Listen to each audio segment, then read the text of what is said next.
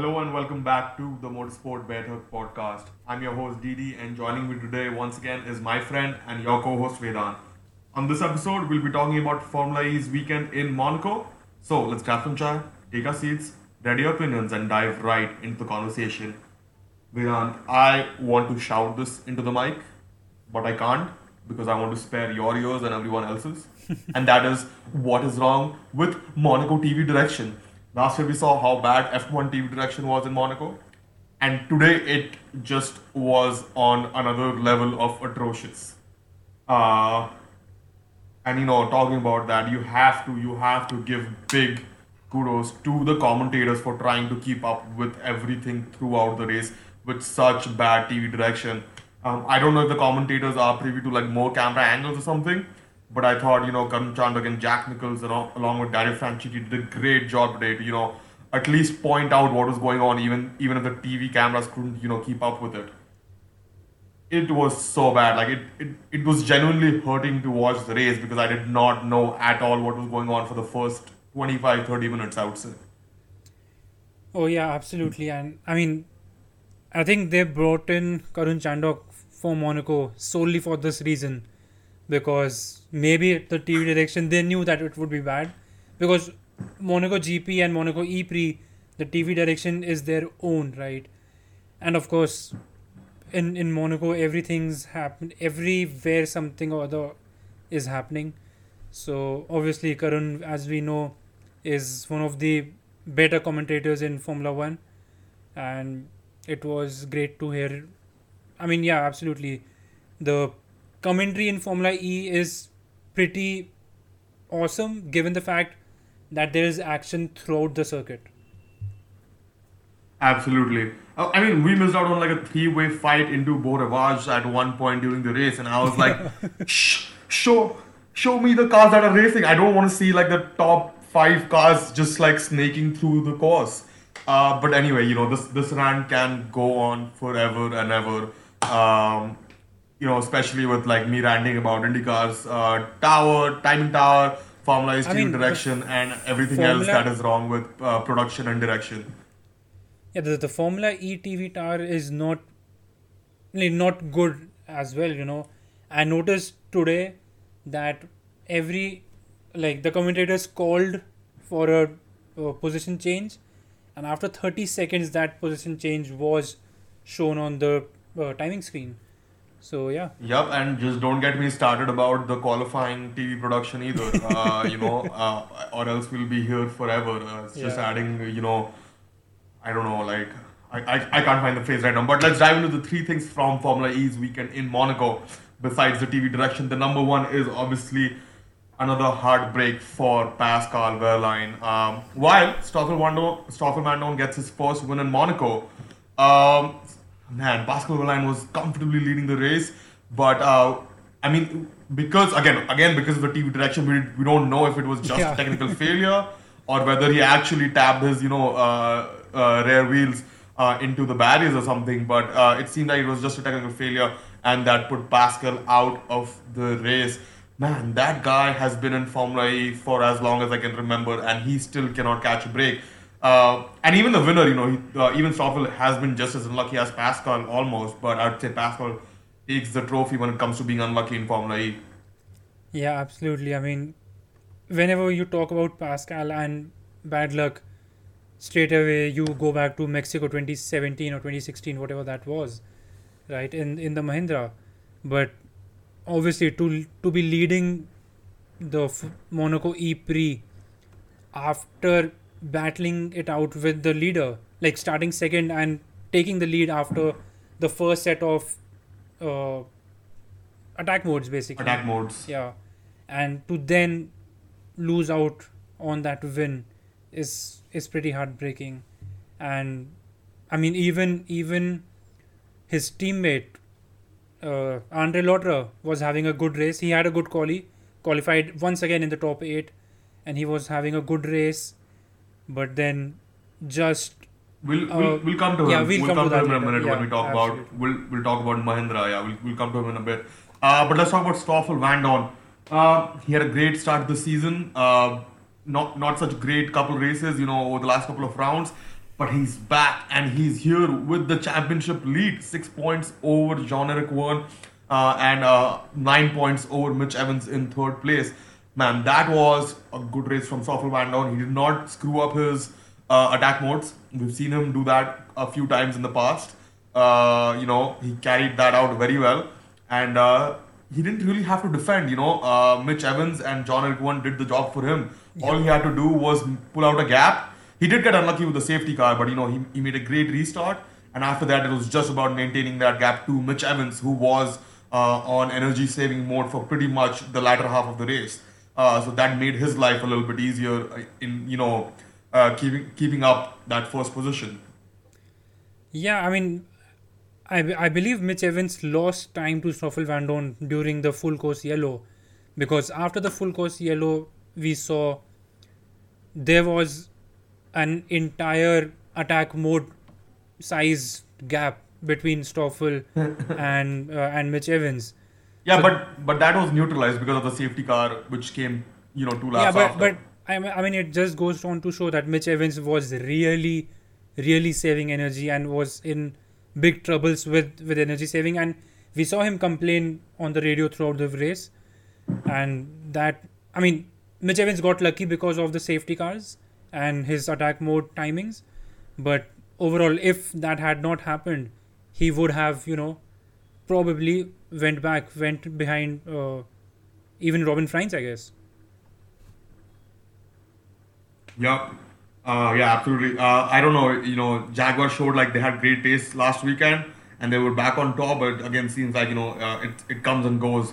The struggle with their power units, basically. But let's move on to the second thing from this weekend for Formula E, and that is Mahindra goes pointless again. This has started to hurt physically now. Literally physically hurt. Oliver Rowland was, I believe, running P5 when he crashed out. And like Karan Chandak put it, it was ambition over adhesion for Oliver Rowland. And it ended both his and Andre Lauter's race. It's almost like he does not want to win. It's almost like he does not want any points. And just to put more numbers to that, Oliver Rowland has had 3 DNFs in a row. Now, yes, he got unlucky maybe once.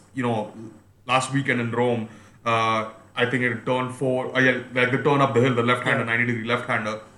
But 3 DNFs in a row, and his teammate is not really doing any better. Alexander Sims has had 2 in the last 4. So clearly, it's not. Yes, Mahindra is down on pace a little bit, but I think George Russell said something like, "You have to finish in order to get those points. You can't win if you don't finish," and that is the biggest issue I believe at Mahindra at the moment. We just need both of these drivers to finish. Simply finish. Yeah, absolutely. And I mean, it all goes down to that one sentence: ambition over adhesion. Because we have seen Oliver Rowland and Alexander Sims make those moves and get caught out. And especially Oliver Rowland, he came from Nissan. I mean, everyone was expecting good things from him, apart from the Mahindra machinery, but he was expected to perform better than maybe his teammate, maybe his contemporaries in that in that grid order basically. But yeah, I guess it's one of I mean, those. given that Roland started for the first time, like it was probably the only Mahindra to start in the top 10 this season so far. Maybe once again, like this is the most TV time we have seen a Mahindra have. And watching Oliver Rowland race was absolutely great until he was never making that corner. Never. Even if he did not knock out Andre Lauter, he was never going to make that corner with the entry speed he had. So he had a great race until then. He was very impressive. Made a few great overtakes. It seemed he was doing great on energy management, and then just bins it. I mean, more importantly, just bins a great points haul that could have had. Mahindra hasn't had any points in ages now. So yeah, just hurts to see this happen, especially when there's so much potential in there. Yeah, absolutely. I mean, I think it's now time to both of them, like the team is doing their job on the car. That's a completely different thing, but both the drivers need to look back on their results, look back on their driving, and make some changes on their own. Because if they go on like this, even if Mahindra have the best car, they might not finish again, right? Yeah. Yeah. Yeah, and let's move on to the third and last big headline from Formula E's weekend in Monaco, and that is Maximilian Gunther loses out on points in the dying stages as teammate Sebastian Buemi finishes P8 from last place. Now, Sebastian Buemi did not get a lot of TV time, but I can't even imagine what his drive from last place to P8 looked like. And we all know, we have seen a few of these drives in Formula E before, but we all know, if you're in the last half of the pack, it's nearly impossible to make up decent places. And if you've done this on a weekend, then you deserve the very best. Yeah, absolutely. And I mean, for it to be Sebastian Buemi after the troublesome 2.5 years he has had in Formula E, especially, is it's great to see that. I mean, obviously he's not getting those results regularly, and it's not like this is not a sign of things to come, probably. But then again, to see that race, to see Sebastian Buemi produce a result, that would give him a lot of self confidence, a lot of boost, and that would, I mean, it just, it is good for the sport, because Sebastian Buemi is one of the legends of Formula E, as it were. He is statistically he's one of the greats in Formula E already, and it's always sad to see a great driver like him not do well. But we always I mean, we even, always know that they have that spark to produce results. I mean, even more than that, right? I'm not sure about when Sebastian Buemi's contract expires with Nissan, but 75% of the driver market will be up for grabs at the end of the season before we move into Gen 3. So it is essential that Sebastian Buemi shows what he's capable of in order to continue to be a part of Formula E. A place where he has raced for, I think, from the very beginning, Yeah, absolutely. if I'm not wrong. So yeah, but talking about Maximilian Gunther, we've seen flashes of brilliance from him, and it seemed that after being 4% down on energy compared to the rest of the field more than halfway through the race, he had made a great recovery to be on par on energy with the people he was racing with, and it seemed that he was going to finish in the points, but he just missed out in the last few corners as he went into the negative energy, basically overused the allotted energy. Uh, a little bit disappointed for him, but obviously, it is up to the driver to manage the energy. And if you're not finishing within the allotted energy, it is really, between the team and the driver to take responsibility for that. But I thought, he made a great recovery. Yeah, I mean, Maxi Gunter had been anonymous the whole season. I think he only had a couple of points in Mexico, but other than that, he was nowhere throughout the season. And to be talked about, be there, and even if for the wrong reasons, but he showed that okay, he can still manage the energy and still work his way around after making some mistakes earlier. So it's good to see that aspect of his driving, and it's good to see him on the airtime basically. Yep, yep. And just a couple more things before we move towards the end of this podcast. I believe Robin Fries has continually impressed, and obviously another fourth place finish just goes to show how consistent he has been. And I think the only other driver who's been consistently in the points has been Stoffel Van Dorn so far this season, and John Eric Won. So Robin Fries is putting together a great season and a great title challenge, and I can't wait to see if he can continue this over the next 10 rounds, and hopefully going into the last race can really put up a fight for the championship. A little bit. I mean, Robin Fries has been in the sport for long, but we have never really seen him contend for that title, in my opinion. And but this looks promising from him this time.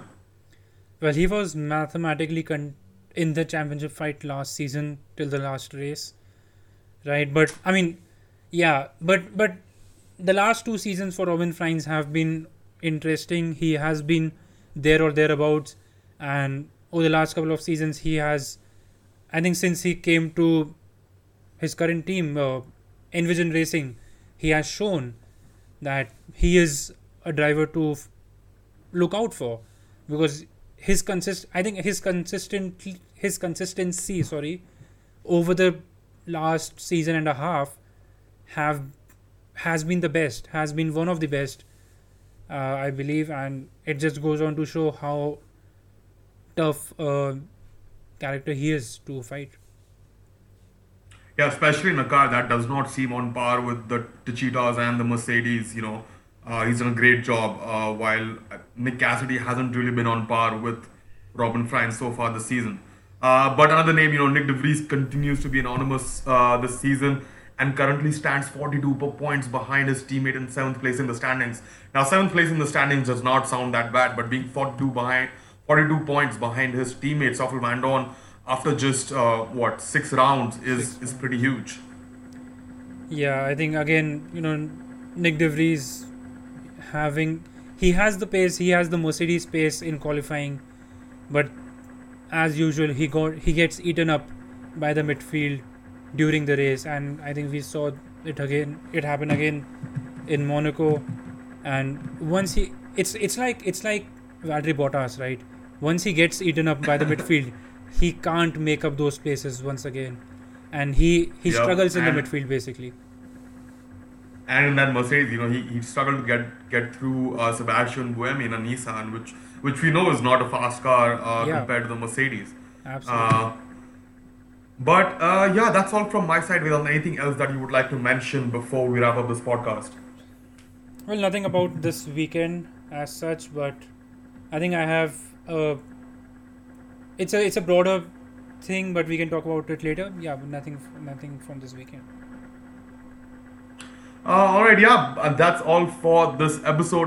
Just to recap, Stoffel Van Dorn leads the Drivers' Championship by 6 points over Jean-Eric Cohen, closely followed by Mitch Evans in third place, who's another 3 points behind. Mercedes EQ Formula E team leads the Constructors' Championship by 15 points over DS Techeetah after 6 rounds. This season is shaping up to be a great one. If you haven't been following it, go watch it.